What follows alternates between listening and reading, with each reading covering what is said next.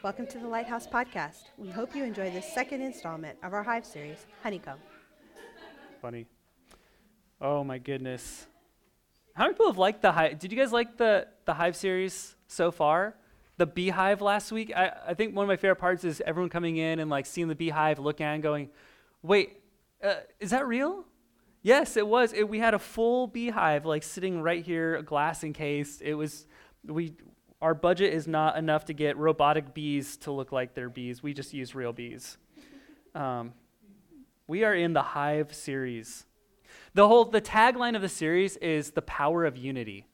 The power of unity. Do you know how many times Jesus talks about unity? The Bible is littered with references to being unified, to being in community, to being together, rather than being isolated and alone. It's so interesting. Today's message is entitled Honeycomb. Honeycomb. Patty put up a wonderful pun in the back there in the hallway.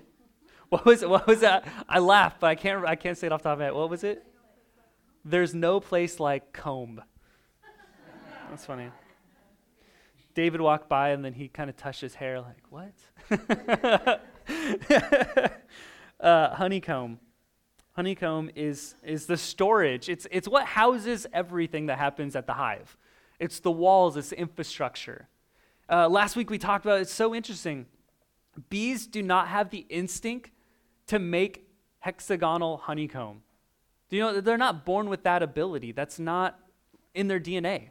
You know, every single bee, when they're born, they have to go through this thing where older bees come in and partner and show them how to make this hexagon shape. The older teaches the younger. That's the way that church is instructed to be like. That's how we're instructed throughout all the Proverbs and Acts and Psalms and everything. It's so unique that as we age and we grow in our faith, it's that we turn around and we start teaching others around us. That's how honeycomb comes into existence with bees. The older teach the younger.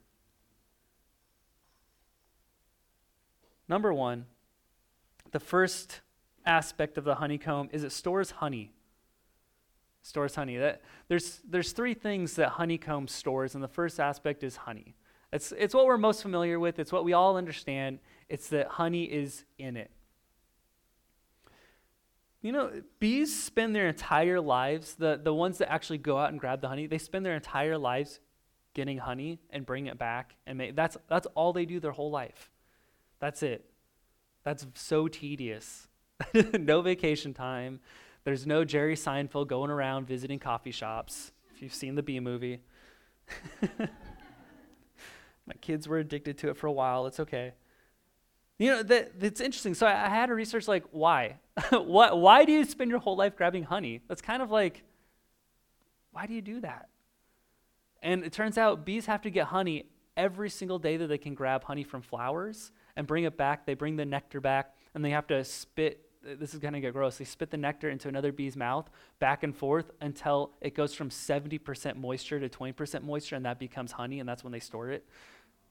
I know, it's a fact. I didn't want to know that fact, but now I know it, and now I have to pass it on to you guys because I can't bear that burden myself.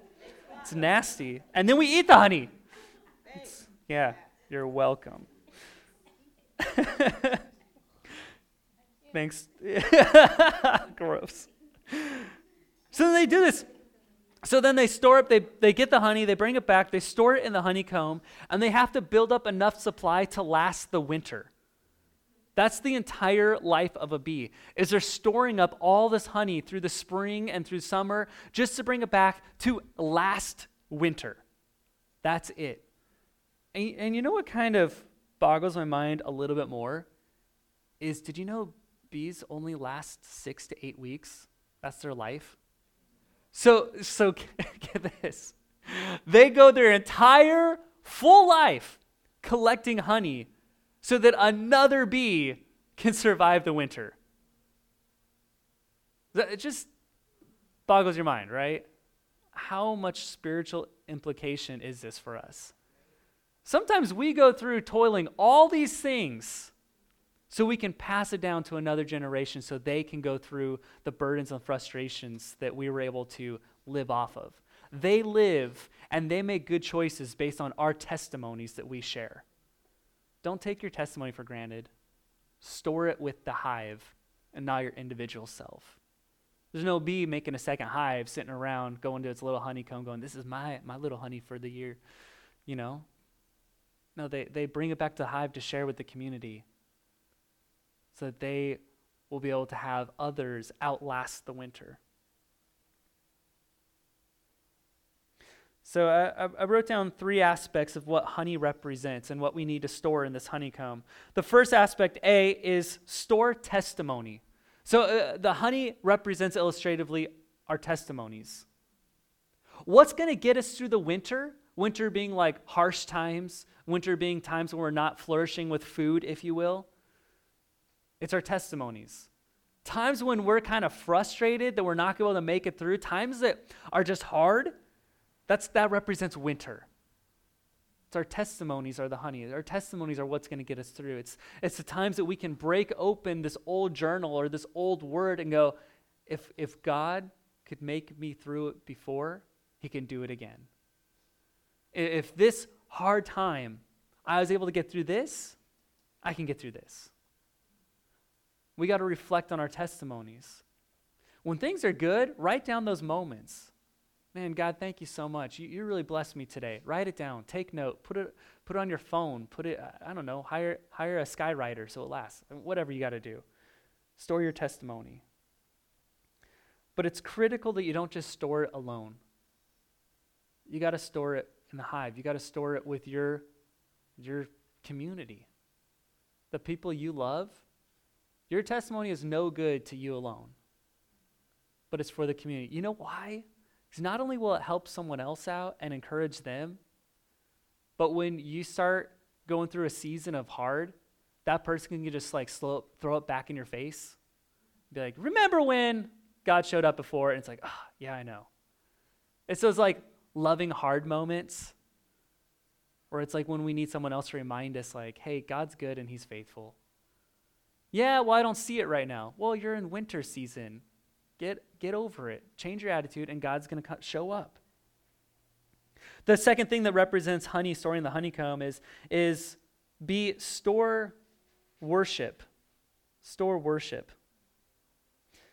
I love this. I wanted to look at this verse. I jumped the gun on you. Sorry, Miranda. I'm going back a little bit. 1 Samuel chapter 30, verse 6 through 7. And David was greatly distressed. Isn't that a great way to start a verse? It's like so nice. Oh, I don't want to read the rest. For the people spoke of stoning him, because the soul of all the people was grieved, every man for his sons and for his daughters. But David encouraged himself in the Lord his God. Then he said to Abiathar the priest, bring me the ephod. So Abiathar brought it. This is one of those verses that's not really preached on a lot, but it's one of the most powerful verses in the Bible. For many reasons, but one of them is David encouraged himself in the Lord. David encouraged himself in the Lord. If you're going through something, David encouraged himself in the Lord. If David can encourage himself when people are talking about murdering him, you can encourage yourself through whatever you're going through. This story, I had to take this verse a little bit out of context, but I wanted to share briefly what's happening so we understand this a little bit more. David was greatly distressed. What's going on is David grabbed his army, marched to go meet this other army, and what the other army did was they were sneaky, went around them, went to where they just came from, their home, burned it to the ground, murdered people, and then stole the wives and the daughters and took them back to their nation. This is old school days. And David and the army men are going, my whole family is gone now. My sons are murdered. My wife is now being held captive by someone else. Who knows what's happening to my daughter? And my home is burned to the ground. They got nothing left. And real quickly, their entire emotional state has just gone from, we're going to take on this army, to, what have you done to us, David? You took us out of the city, and now it's your fault we're in this. And David's like, I heard from God to say, let's go after this enemy. And now he's greatly distressed. I don't think those words really sum up what's really happening. He has the burden of what happened to his own family, and he has the burden of what happened to all these other people's families because he led them out here. I mean, that's hard. It's hard to be a leader because not only are you have to take on your own personal hurt, but you are taking on the hurt of everyone else that's going on. And so David encouraged himself in the Lord. The first aspect, again, going back to A, is David had to store up a testimony. He had to pull on a testimony from his past. Remember when God did this? I killed Goliath, a rock, I can do it again. He's pulling on a testimony from his past. And B, store worship. This pulls from this verse. Love it because David, the first thing he asked is he said, bring me the ephod. If you don't know what that is, that's the wardrobe that the worship leader wore. It's this outfit that you would lead people into worship when you wore it.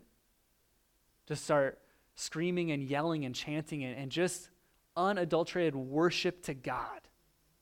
And David's like, bring me my ephod. And people are like, we're going to murder you. Bring me the ephod. And that doesn't make any sense. Because to everyone else, every other leader, every other king, every other warrior of the time would say, grab your sword, we're going to go do business. And David's like, no, I need to worship my God.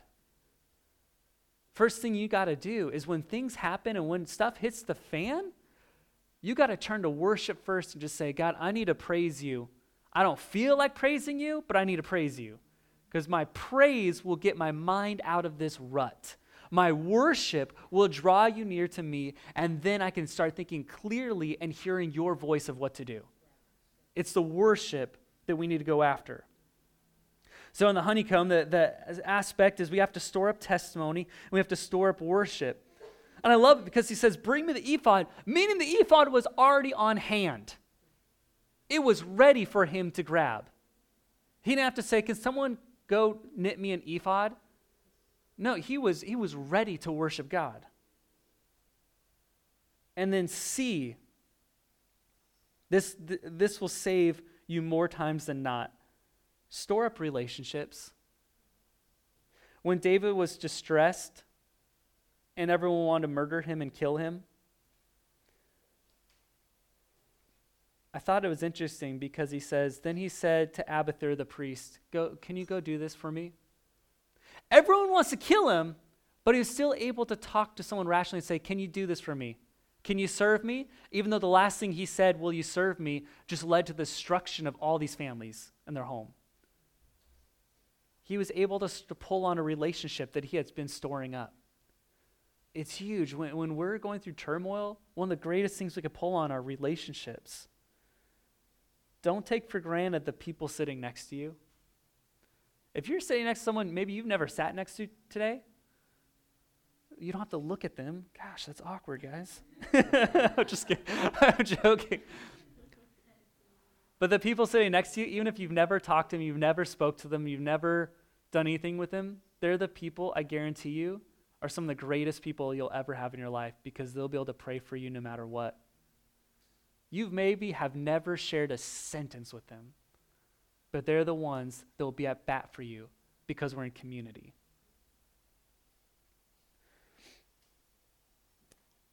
At the end of the story, we don't have time to go into more of the scripture, but it says that David went in, he praised God, he worshiped God, and he said, God, what should I do? Do I go back and just start new, run like a dog with my tail between my legs, or do I go and just kill off this other army and try to get these family members back? And God says, you go do work. Go kill them. Go get the families back. I'll be with you no matter what. And it was interesting because then David said, let's go after them now.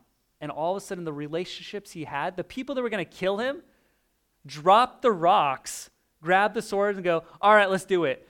They went from wanting, like, most hated person on the planet to, all right, I trust you, I'll follow after you in an instant because he had relationships with them. Don't discount your relationships. The second aspect of honeycomb, it stores up honey, and that's what we just talked about, but it stores up future generations.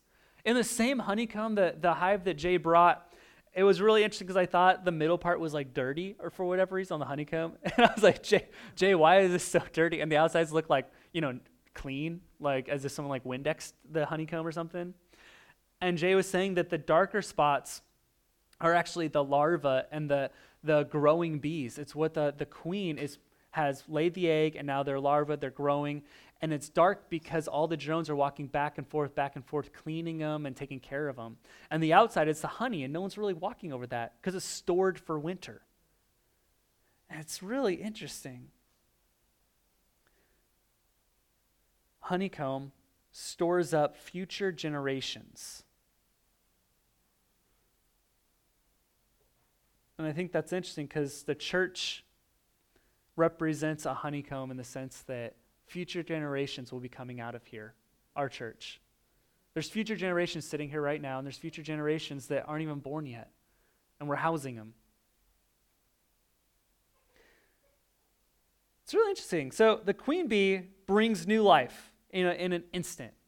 Represents God, represents Jesus. The queen bee just keeps bringing new life. But do you know the nurse bees, it's probably the incorrect term, I just put that there. The nurse bees will visit an individual larva, ready, 10,000 times before it is capped as a pupa.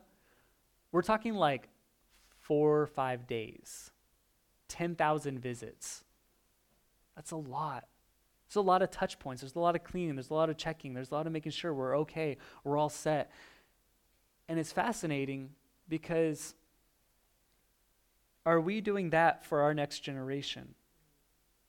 Are we checking on the new life that's happening? Someone who's just recently saved, or someone who hasn't grown, or someone who hasn't experienced God and has this foundation of who Jesus is and what this faith is. Do we have these touch points where we're saying, how can I help you grow in God? Or are we just saying, you'll figure it out? Because in a hive, those babies cannot live unless they're being cared for continuously because they're brand new born. Born-again Christians cannot thrive unless they have all these touch points and people saying, how can I help you? Let's get together. Let's just talk about God. And it's up to the worker bees, the older bees, the nurse bees, just say, I'll take on that responsibility. No one walks by. The queen doesn't walk by and say, hey, tag, you're it. Go take care of that one. No, they just say, no one's walking by this one. I'll do it. No one announces it. Bees aren't telling other bees, I'm taking care of this one. This is, don't worry about it. No, they just say, I'm taking care of this. Oh, this one, is this one okay? I haven't seen, is anyone taking care? I'll take care of this one too. And they're walking around, and that's how the community of the church is really supposed to exist and thrive. It's we're walking around saying, how are you doing? How's your foundation? How's your worship? How's your relationship with God going? I don't know. I got a Bible when I raised my hand once. It's really cool. Can we talk about that some more? Let's grab some coffee. Let's meet up. Are we willing to dive into more heavy relationships? Because honeycomb is storing future generations. The new life that Jesus just brought is up to you to take care of it so it flourishes for the next generation. 1 Corinthians 14:26 says this, well, my brothers and sisters, let's summarize. If you want to know what he's summarizing, read verse 1 through 25. When you meet together, one will sing, one will teach, another will tell some special revelation God has given, one will speak in tongues, and another will interpret what is said. But everything that is done must strengthen all of you. Another translation says build up. Another translation says encourage. The goal of community, what it ends with, is that we're built up and encouraged. You need to be built up. You need to be encouraged. You need to grow stronger. That's the goal of this. If you're not being built up, reach out. And if you see someone not being built up, that is on you. That is the Holy Spirit speaking to your heart at that moment saying, man, that person, they're not growing very well. Well, that's not it. It's up to you to say, God is giving you this vision inside your mind, and he's speaking to your heart to reach out, because chances are, like what we said earlier with Jesus and how the Holy Spirit works, is they're going through something that you went through, and they need to get through that season. They need you. Storing up future generations, built up. Church doesn't exist to tear down people. I'm sorry that 0.2% of the Christian church has been on TV tearing down people. I apologize for that, but that's not the end goal of the church. Our goal, summarized for us in 1 Corinthians, is to build people up. We're to encourage. Future generations are coming up all around us, and it's our job to be like the nurse bee, checking often, making sure young in years and young Christianity is being raised up and built up. Just because someone's not 12 or 15 years old doesn't mean they're not a young Christian. Your age does not matter in your relationship with God. We need to check on each other. Built up. B, frequently. Frequently, in the scripture it says, when you meet together, it's not if you meet once, it's when it's the assumption of it's happening often. Saying this, every time you meet together, you should be building each other up. You should be encouraged. You should blah, blah, blah. And it doesn't just talk about church. It literally doesn't say church building. It's just when you get together. Could be in your living room. Could be anywhere. Could be a small group. Could be anything. It's just, are you being built up? Because that's what needs to happen. Frequently, going back to the whole nurse bee, 10,000 times in 5 days. And I want to throw this out just as kind of like a joke, but serious. Don't text me 10,000 times in 5 days. All right? But there's a frequency that we need to adhere to making sure the next generation is built up, that can sustain the trials that they go through.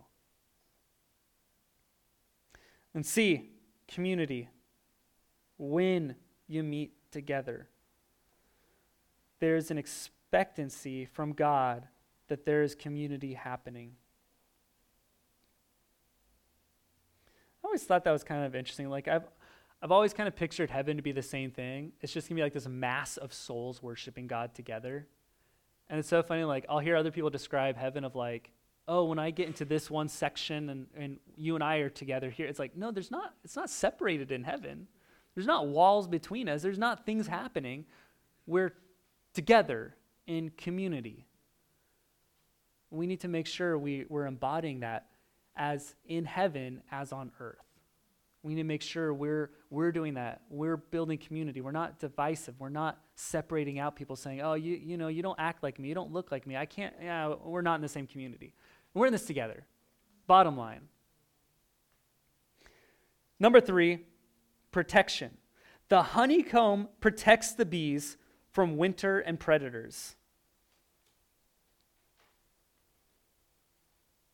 1 Corinthians chapter 12, verse 25 through 27 says this: the way God designed our bodies is a model for understanding our lives together as a church. Each part dependent on each other part. The parts we mention, the parts we don't. The parts we see and the parts we don't. If one part hurts, every part is involved in the hurt and the healing. That's worthy of all. Every part is involved in the hurt and the healing. If one part flourishes, every part enters into the exuberance. You are Christ's body. That is who you are. You must never forget this. Only as you accept your part of that body does your part mean anything. There's so much going on in this verse, but I only got like 2 minutes. We're just going to talk about the protection aspect of this verse. A, protection of the hive from winter. Protection from winter. When things are bleak. Winter, I mean, it's kind of like silly winter in Ventura. Really. It's just the same all year. There's like those 2 cold days when you wear a cardigan. But other than that, it's pretty smooth sailing. I remember one winter in Oregon. and we weren't really, it's just sometimes just snow happens, and you don't really expect it. But it can get like kind of serious and a little scary. I remember one time, my best friend, we came home from college, and he was visiting, and we came home for like the day, and we are going to drive back, and then it was really cold, and so we stayed, and my dad's like, I don't want you to drive at night. Just stay till the morning. We stayed, and then all of a sudden, throughout the night, it snowed, then freezing rain, then snowed, then freezing rain, then snowed, then freezing rain, just over and over and over. It was just was flirting with that 32-degree marker of when water becomes ice and it starts snowing. So what ended up happening was 8 inches of solid ice everywhere. So solid, you could drive on top of it. Your cars didn't sink down like regular snow. So on TV, it just went, don't leave your house. Call 911 if you need something. That was television that day. It was crazy. And so we're like, do we have food today? Do we got anything else? And it's this scary moment when you're like, it's not like Ventura where you're like, I can just Uber Eats, get something in my house. It's easier. But in Oregon, during winter, it can get scary really fast. And other states, it can get even scarier. And that's the illustration here. When we're going through winter season, our tendency is we just want to stay home and isolated. But in reality, the best thing for us is to come into community, come into the protection of the hive. The protection of the hive is what gives us safety. It's what keeps us encouraged. It keeps us going forward. From winter, it's the collective abundance of the honey that keeps everyone moving through the winter time in the hive. It's so crazy. I was reading like some of the stats on that. It takes, 500 bees. It's like 2 months to gather like this much honey. It's like absurd, weird numbers on bees. In reality, it's the collective hive of our community that will help us moving forward in times of trial and tribulation and all the hurts that are going on. Our hive offers that protection. And B, from predators. This is when the enemy wants to come in and just like give us lies. Sometimes just in our mental state and our emotions, sometimes through other people, and they say hurtful things. And we're like, I hate that. I feel so gross now. I feel so bad. And you're like, I'm just going to isolate myself. Maybe they're true. Maybe they're right. In reality, the hive is what helps us when predators come in. The hive is what helps us to keep our minds straight, to say, you know what? I think that was a lie, and I don't need to buy into that. I am a cool person. I am awesome. I don't know. Whatever the lie was that they told you. That's what the honeycomb is all about. Let's pray.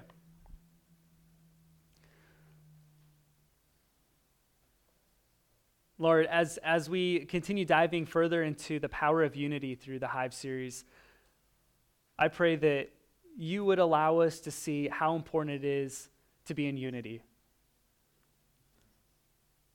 I mean, it's critical in relationships, it's critical in families, but it's even more critical in churches. Lord, I pray that as our church continues growing and continue developing and continue just bringing about encouragement and hope, I pray that our unity would even grow stronger and stronger. Lord, keep speaking to us. Give us those still, small, quiet voices that someone's pointed out where we can give an encouraging word and build them up. And I pray that our hive, our honeycomb, would really do these things, storing honey and storing future generations and offering protection for all of us. That's our hope, God, through the power of unity. In your name, amen. Thanks again for listening. For other episodes, more about us, or opportunities to give, visit us at www.lighthouse805.com.